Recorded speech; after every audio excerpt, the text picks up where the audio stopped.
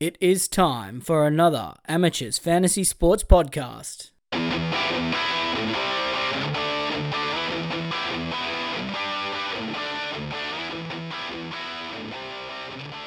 Hello and welcome to the third installment of the NRL Fantasy Amateurs 2023 preseason podcast. And today we are here to talk about the Canterbury Bulldogs with Ryan, as always, and intern Austin. Ryan, mate, I know you love the Bulldogs. So are you excited? Mate, who doesn't love the doggies? The doggies!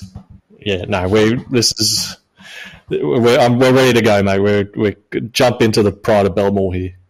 Yep, and I mean, they've done a really good job in the off-season and recruited a Panthers assistant coach, because that's never failed for them before. But Austin, I know you are particularly optimistic about the Bulldogs this year, or not really?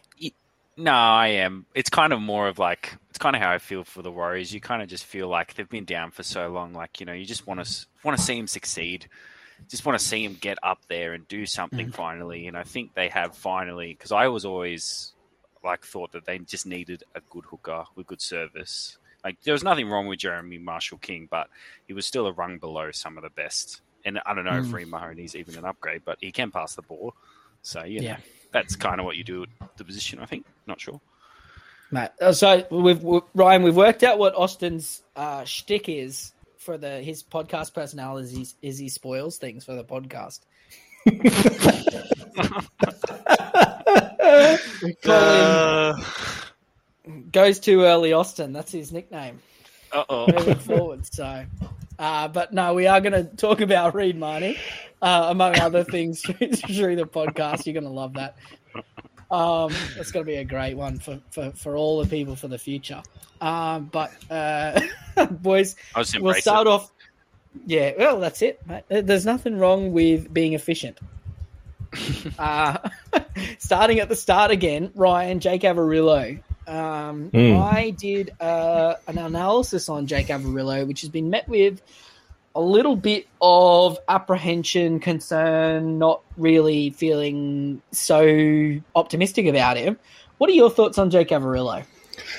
A little bit the same. Like I projected him for the low 30s, so I definitely see some value there, but not enough for me to consider jumping in. So yeah, I was a little bit surprised when you came out with that he was a solid buy, especially when you initially projected him in the low 30s as well. So obviously you changed your tune a little bit on him, expecting maybe an improved Bulldogs attack this year.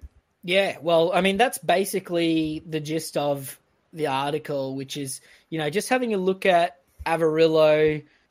So the area of concern that a lot of people had with Averillo is in his 9 fullback performances, he had 5 tries, but only averaged 29, which is a concern, absolutely. He starts at a price of 25, so there already is a little bit of value there as a starting point. But one of the important things to keep in mind is the average ladder position of those opponents. So the average ladder position was about 5.5 across those 9 games of the teams that he played against. So 6 of those 9 games were against top 4 sides, if you believe that. So yeah, and then one against the Rabbitohs, who were in 7th last year, but we're probably the 5th best team, I'd say. So yeah, definitely tough opposition. We find that, usually speaking, better teams can kick to corners and restrict running out of the back, because, I mean, Averillo is somebody who can break a tackle and score a try. And, I mean, he always seems to look better than maybe what his fantasy scores dictate. I remember Byron from OTL, Ryan, was keen on him for years. And he was good, and then he wasn't good, and then he was good again. And, I mean, just I feels like coming off 25 with the dual position and the favourable early schedule that he's somebody that I'm interested in. But I mean, I know it's a hard sell because we've seen the Brad Abbeys of the world. But I mean, he only needs to be 2022 Dane Laurie to make 10 points of value, and that's really the main contention of my argument. Austin is is, Dane Laurie is not a particularly good fantasy player, and, he's a middle-of-the-range fullback in a bad team last year and managed to average 35. So, I mean, is there any reason he can't do it, I guess is what I'm saying. Nah, not really. I think this is a pretty safe one, to be honest. Like, he's priced very low, and it's like, yeah, I just tend to agree with you. Even most of his tries, he had a big run of tries there, but even then, they were just kind of like little 8-pointers where he kind of went through and just finished off someone else's handiwork. But I like Jake Averillo. He's a very strong runner of the ball. He just strikes me as a very fantasy-friendly player. And even like you said, he's just got to be a Dane Laurie type to get us through there. The big concern I have is with a cash cow like this, right? Like, it's all well and good to project a 30 mid to high 30s average for a season, but for a guy like this, you want him making his cash over about a 6-week span. And I see, if you look at that last, say, 5 weeks there, you've got a 7 in 80 minutes, you've got a 12 in 80 minutes. Like, if you cop 2 of those over the course of 4 weeks, you're looking at another Lachlan Ilias type. Like, your price rises just stagnate, and you're just waiting for that 2-try 56 to come back and bounce his prices. Like, I think one of the bigger concerns, if you're projecting him over the course of a season, maybe it's a little bit less of a concern, but to know that he's got that flaw in his game, I think is a little bit concerning. I guess the big thing for me is if he's only a wing fullback, I probably wouldn't be looking at him as closely. The centre duel is a big thing for me, being that, I'm strongly considering like a Hamiso Averillo centre pairing. Cheap, potential high ceiling plays. Yes, really low single digit floors, but I mean, the money then allows you, particularly like, at the moment my back five has Hamiso, Averillo, Tamari Martin and Nickel Gluckstad in there. So I'm able to spend a lot of money in my forwards and in the halves where I think there's some really, really good options that are expensive. And I mean, you look at the wing fullback and centre position, particularly the centre position where, even the good options can score poorly. I mean, there's really only one top tier, super safe centre option this year, but he's expensive as shit. So, and that's Jack Bird.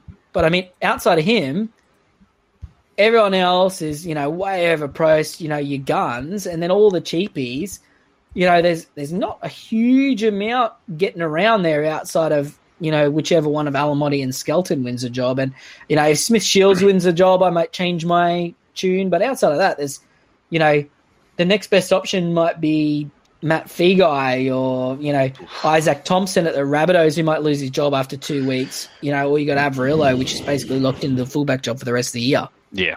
Yeah. So that's my contention. I'm certainly not going to jam him down anyone's throat.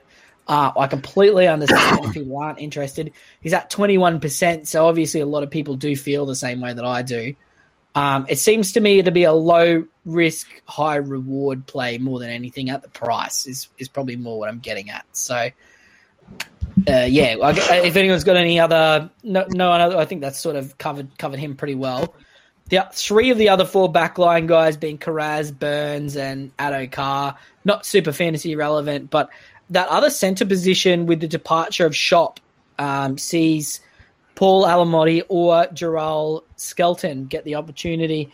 Austin, have you seen either of these guys sort of play or know a lot about them? No, I don't know a lot about him. I know that Paul is a big body, which is always good for a centre, but that's about it. But I know they're also basement priced, and if they're basement priced and they're starting, just chuck them in. Yeah, so I think it looks like Jarrell Skelton used to be a rugby sevens player. Another Lockie Miller. Yeah, he looks pretty big as well. So I think it's kind of a win-win here. 105 kilos and 190 centimeters at 23 years old for Skelton. So that's a big body as well. So I think whichever one of them gets a job, we'll just jump on the wagon and pray. And yeah, wow, Alamotti's only 18. He's a monster. Yeah, so, I mean, obviously that's going to be an interesting one to keep an eye on and probably the number one cash cow, I would suggest, in terms of that cheapie range. Moving into the halves, Kyle Flanagan may get a little bit of challenge here, Ryan, from there was a guy who played at the World Cup for one of the smaller nations, but also Josh Reynolds as well. Do we think it's going to be Kyle Flanagan in round one, or do we think that they might sort of mix it up a little bit? I'd lean to say that we get Flanagan in round one, just because that they do have that established combination. Obviously, with a new coach, you can't really say anything for certain. You can always get a few curveballs thrown at you, but I do tend to believe it will be Flanagan for round one, especially since Reynolds hasn't signed a top 30 contract yet. We obviously things can change, but. Yeah, but that said, I wouldn't bet my life on Flanagan's job being safe as houses either. He's been dropped before; he'll probably be dropped again. Yeah, absolutely. I mean, they do have Manu Brown there, but I think he's more of a hooker type cover. I think it's going to be Flanagan, but there are many opportunities there. But I'm much more interested in talking about his halves partner, Matt Burton, expat from your beloved Penrith Panthers, Austin, and. Mate, I know you're sad about this because you've got minnows such as Stephen Crichton and Isaac Targo in your centres now. Some dud called Nathan Cleary as your halfback. You can't keep all of them, mate. Just calm down. I can see you getting upset. You can't keep all of them. I know you're complaining because, no one wants to play for garbage Ivan Cleary. But don't get me started, mate. This is not a Penrith Panthers podcast, and don't bring Ivan Cleary up again. But in all seriousness, Matt Burton last year, you as an avid listener of the podcast and previous to being an intern, would have heard us explicitly tell people not to buy Matt Burton in the first 8 weeks because the schedule was really hard, where he actually averaged 41.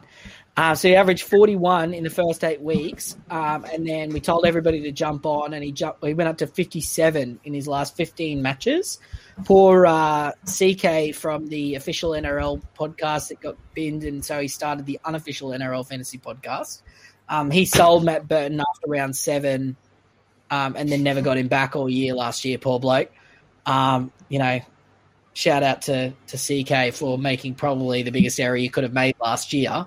But I mean, Burton comes in this year, settled spine, adding, maybe an upgrade in Reid Marnie, brand new, I'm prepared to say it's comfortably an upgrade to the forward pack, losing Vaughan and Jackson and getting Kikau and Sutton and, a super fit and raring to go Pangai, who we'll obviously discuss later. Also, interesting fact about Matt Burton, he averaged 55.8 last year when he either won or lost by less than 20 as well. So you have to imagine Matt Burton's going to not be losing many games, if any, by more than 20 this year with an upgraded team. And, is there any... I guess the short version of the question that I want to ask you is there any reason that he can't actually improve in this side and average over 60? Other than the fact that it's hard to keep that sustained peak run going for the longest time, that would be the only real pushback. But I guess for he's 718,000, whereas like Adam Dewey, who's 770, so that's 50k less. It's certainly an interesting alternative, even without the centre duel, and he's actually 9% owned. Wow, a lot of people on the Burton train. They've read your article, Mark. They're all aboard. Mate, everybody aside from you reads my articles. I bloody read your article, Mark. Yeah, no, I know you did. But what do you think, Austin? Are you on the Burton train with me this year? I will admit, I kind of just skimmed over him until you brought it up. And then I looked at the article and I just pretty much tend to agree with everything that you said. And I do have him in there at the moment, but will be just depending on whether or not I think it's between him and Brimson at the moment. But I'll probably have to go with Burton just because I think you're right. There's a massive amount of upside here when you look at the improved team and just his capabilities. He's got all the tools to be a 60-point half for sure. Oh, mate. Well, you only got to look at so in his games at the Panthers, when he played in the halves, he averaged 62.5. But his stats from last year outside of the first 8 weeks weren't that far behind that thing, So, there was 2 points in base, so he made one extra tackle at the Panthers and missed one extra tackle at the Dogs. That's 1 point swing in a better team. That's 3 points there. That 57 turns to 60. And then, you get 1 or 2 extra points of attack and an extra goal every 2 weeks, and you're at 60-something. A marginally improved Bulldogs team could definitely have him averaging 60. We've seen Hines and Cleary both do it in good teams. If the Bulldogs are an even remotely good team, it's absolutely possible that Burton could get at minimum into the 58, 59 bracket. But, there is no reason at all he can't be in the 60, 62, 65 bracket. Yeah. So I've got a big level of excitement for Matt Burton this year. I had Dewey, and then now I don't have Dewey, and I have Burton, and I have more money. Yeah, I agree there. Yeah. All right, moving on to the other member of the spine before we go back through the forward pack, Reed Marnie, who you brought up earlier, Austin. You can stay with him. I only just did this article this morning, and I'm very comfortable in my analysis of him, but what's your thoughts, analysis on Reed Marnie? Well, I had the unpleasant time of grabbing him last year when I thought he would be a value keeper for that buy. And then I just watched him kind of fall off about 8 tackles a week. And then sometimes, I think maybe his shoulder injury from the year before might have been hampering him, because some games he would miss 8 or 9 tackles, and then the next week he wouldn't miss one. Maybe it was just like a concentration thing because he knew he was going to a different team. But I think, yeah, if he's not playing 80 minutes, then I think it's just safe to say avoid, because he's not really. He's more falls into the Andrew McCulloch bracket, just tackles and not a lot of attacking spark. And we don't even know how this Bulldogs team is going to roll around. We can have a pretty good idea about the Bulldogs, but I do find it interesting that Reed Marnie's average base stats is higher than what his actual fantasy stats are. So, like on the tackles. Yeah, he's one of the only players that has more demerits and attacking stats. Wow. Which is pretty fantastic. Yeah, so his average base across his career is 49.9, with his average is 51.1. But if you take out PVL ball and just look at 19, 20, and 22, his base is 49.6 and his average is 48.7. So, yeah, woof. Loves demerit. Woof. Yeah, so average attacking stats 7.6, average demerits 10.3. Oh, no, thank you. Yeah, so part of my analysis that I did on Reed Marnie was 2018, brand new to the league. I'm not going to hold that against him. PPM 0.57. And then he was 0.66 and 0.68 in 2019, 2020. And 0.6 in 2022. Maybe had his mind off the job. Maybe the Eels were attacking more, being a better team, and defending less. But 2021, his PPM was 0.8, and he averaged a full 10 points, full 10.5 points higher than his next best season. Yeah, it's PVL ball, though. Yeah, so PVL ball, essentially what I want to say is the 2021 season for some players you can include and some players you can't. For this player, you cannot include that stats. Even last year, he averaged a 29.6% try scoring rate, even though his PPM was the lowest of his career since his rookie year. So,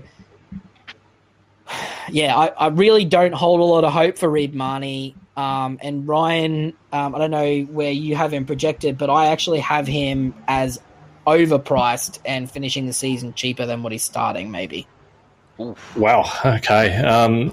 Look, I certainly don't have him as a buy. I projected him in the high 40s, which is only, 2 points of value. So, look, certainly a don't touch because, A, there's not enough value, and B, he's not a keeper. The only real difference I can see from last year, I could see his tackles increasing a little bit. But, I mean, again, if there's a bench utility, he's just a complete avoid.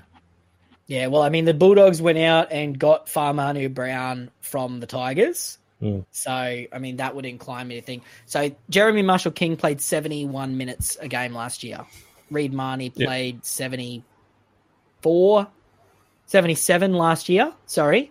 But previous to that, it was 72, 72, 73. So, I have to imagine he's going to be a 70 to 75-minute player, not an 80-minute player.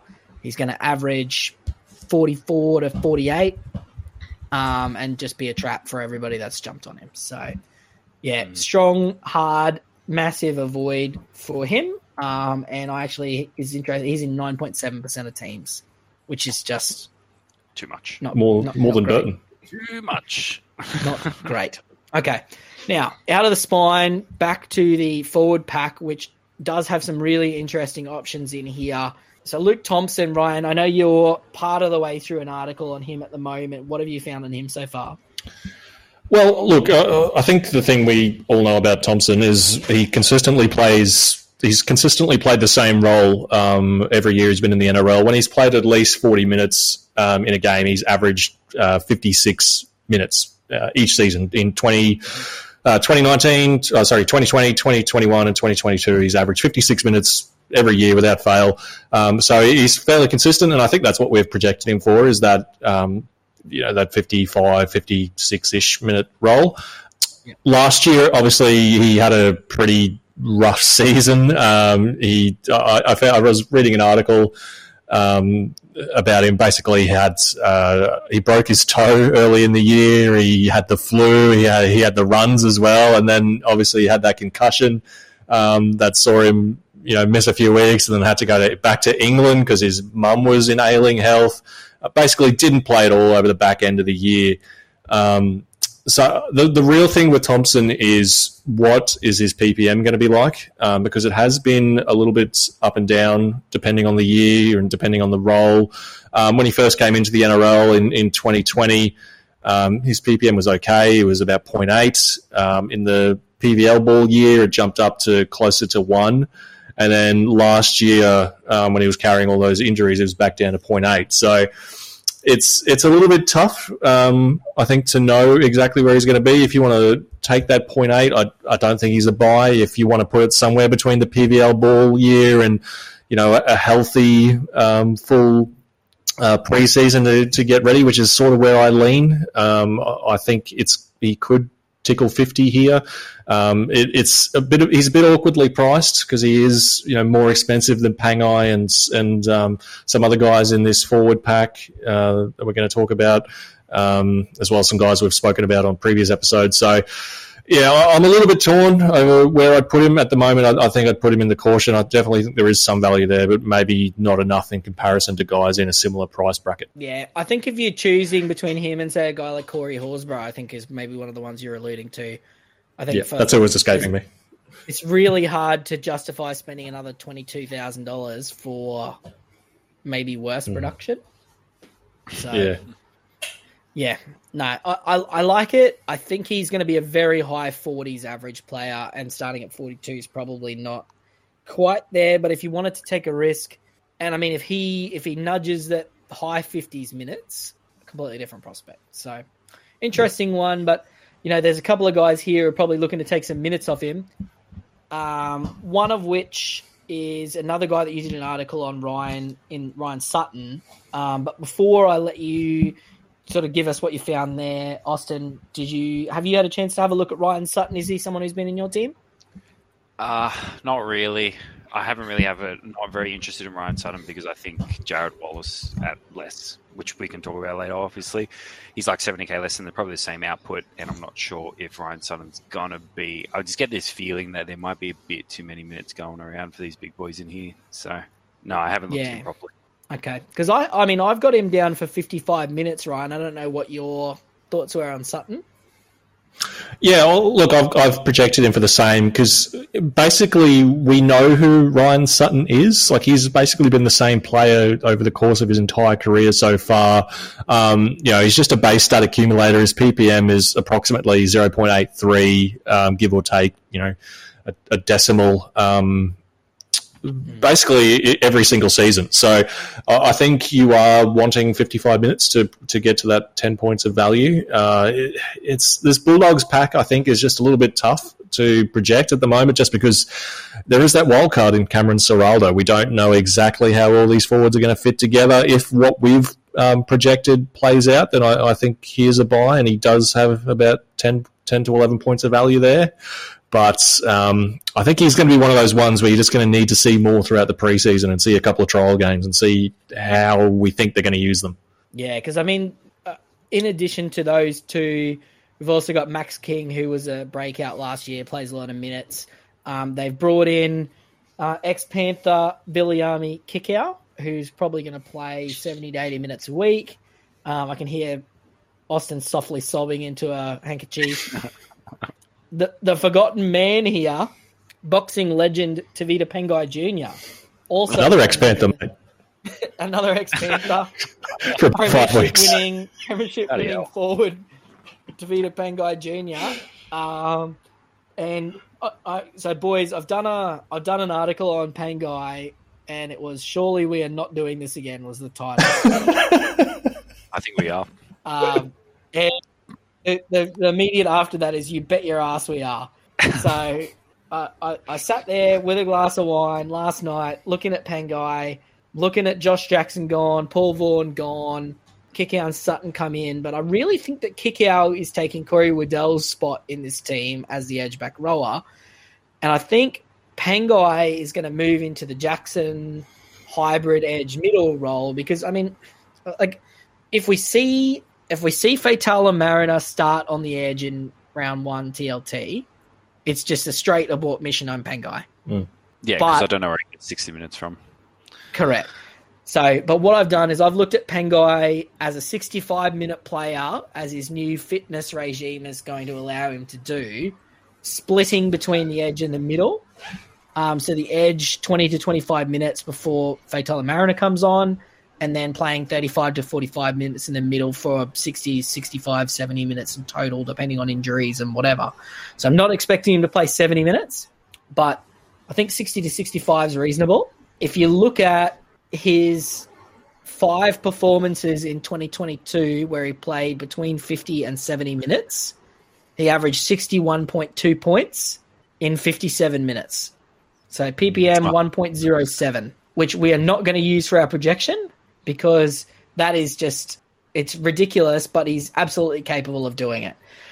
So what I looked at was his career edge back row starts, 18 matches over the last 3 seasons, 54.9 average in 76 minutes, PPM 0.72, and then 28 matches in the middle in the last 3 years, average 45.6 in 47.4 minutes, PPM 0.96. So at 65 minutes being 20 to 25 on the edge and 35 to 45 in the middle, depending on how they split it up, that ranges him from a 48 floor up to a 57 ceiling. So what are we looking for pre-round 1 from Pengai? Pretty simple. We are looking for skinny Pengai in the trials, and we're looking for him to be named on the edge in round 1 with Raymond Faitala Mariner on the bench. That's the 2 key indicators. We know what he's done. 1 game last year, he offloaded 10 times in 51 minutes. Ridiculous. Fiend. It is. The RFM time, bomb affects basically the entire 4-pack, doesn't it? Because you can put a line through Sutton as well, even Thompson. Yeah. Yep. And that's the thing is if it's an RFM 80-minute kick-out, 70-minute edge, and it's Pengai, Thompson, Sutton, and King all playing in the middle, they cannibalize each other. I've also got in this equation Chris Patola as well, who is probably in this scenario the first change middle forward, and at 250k also worth a look. So this is what we really need from a fantasy perspective, is we need this scenario to shake out. Ryan, now if this all happened, would I convince you to get on the Pengai train? Well, he's been in my team in and out through the preseason. So look, I do love a bit of pain, and look, Pangai's just fun to watch when he is on the field because he throws a million offloads, and there's nothing more fun than seeing an offload just come out of nowhere when he's wrapped up by about 4 blokes and all of a sudden his arm pops free. But it is absolutely just begging for pain, begging for hurt if you jump on. Yeah, Austin, I'm ready. I'm ready to go in again. This will be my 3rd year running. Yeah. Just because the edge spot, just because he's got that duel, if he was a mid only, it'd be a bit harder to jump on. But just given the edge, like last year, just having a look now, Isaiah Papali averaged 62, and then the closest to him was Angus Crichton at 53. So if Pangai averages 50 to 51, I think you can live with that on the edge. Yeah. Like in your he's team, definitely more in the Papali'i mold than anything else, though. Really, isn't he? Yeah, he just needs to have. We just keep waiting for this one season where he just gets it all together and puts it all together. Basically, yeah. Waiting on the world to change. Yeah, it is important. I want to just in case, because I know you guys don't like reading, or some of you don't like reading. So I'm gonna read my disclaimer out to you that I've put in my article, just so we're very clear about the position that we have on Pangai here.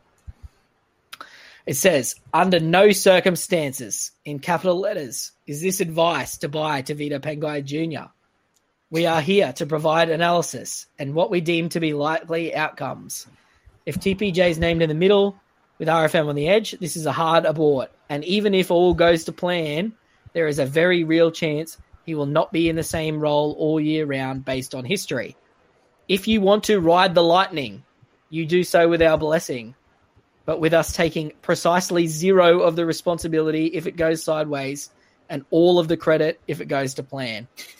That's what we do best. That is the disclaimer. We will victory lap Pangai till the cows come home if he averages 55 to 60 this year. And if he averages 35 and looks like a bucket of KFC chicken nuggets, we're going to say, we told you so. That's what's happening. We cannot lose in this scenario. We've given you the option. It's up to you what you do with it from here. We take no responsibility. I think that's probably a good place to finish. They've also signed Franklin Pele as well. In this scenario, Patolo's the better of the two, I think. But yeah, Pele's there. I'd like to see a Pele, Patolo, Fatala Mariner bench. That's what I want to see for our fantasy prospects. Yep. That would be best. Any closing thoughts, boys? Just Doggy's top 8. Yeah. Yep. Shout out to Bronson Sherry coming in 2024. Oh, no, he's playing lock. He'll be playing lock. He's playing prop.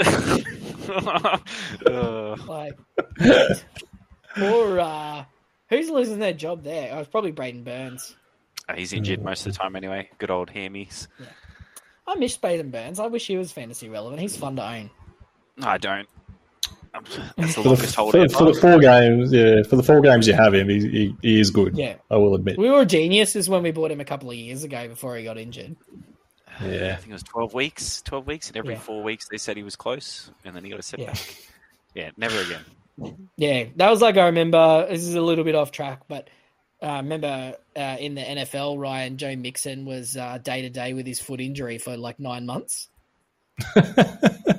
Yeah, that's what it felt like, didn't it? Like 3 years ago. Oh yeah, he's day to day. We don't know if he's fit. Like missed the entire season. Yeah. So no, big concerns. Bulldogs, very high ceiling. Lots of potential options here. Way longer podcast than some of the other ones because there is a lot to think about. I currently have 4 Bulldogs in my team, which is a problem. But they also don't have a bye until the round 13 bye. So yeah, if you are going to load up on a team, actually 5 Bulldogs. I got Patolo sitting down in my emergencies too. So if you're going to load up on a team, the Doggies are not a bad team to do it. Doggies. All right, guys, thank you very much for joining us. Appreciate you listening into our dribble at the last couple of minutes of our podcast. Hope you enjoyed it. And we'll see you for the next episodes, which should be the Cronulla Sharks. Love you guys.